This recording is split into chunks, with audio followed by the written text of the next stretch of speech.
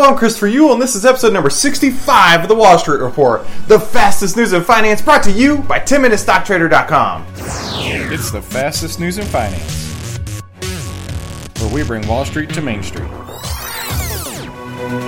This morning in pre-market trading, the Dow is down 12 and the S&Ps are down 0.75.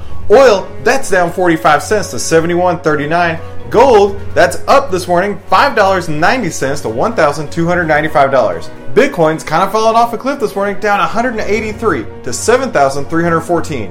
And finally, the VIX Volatility Index is up 17 cents to 12.75. Well, that wraps up today's Wall Street Report, where we bring Wall Street to Main Street. I've been your host, Christopher Ewell, and thanks for stopping by.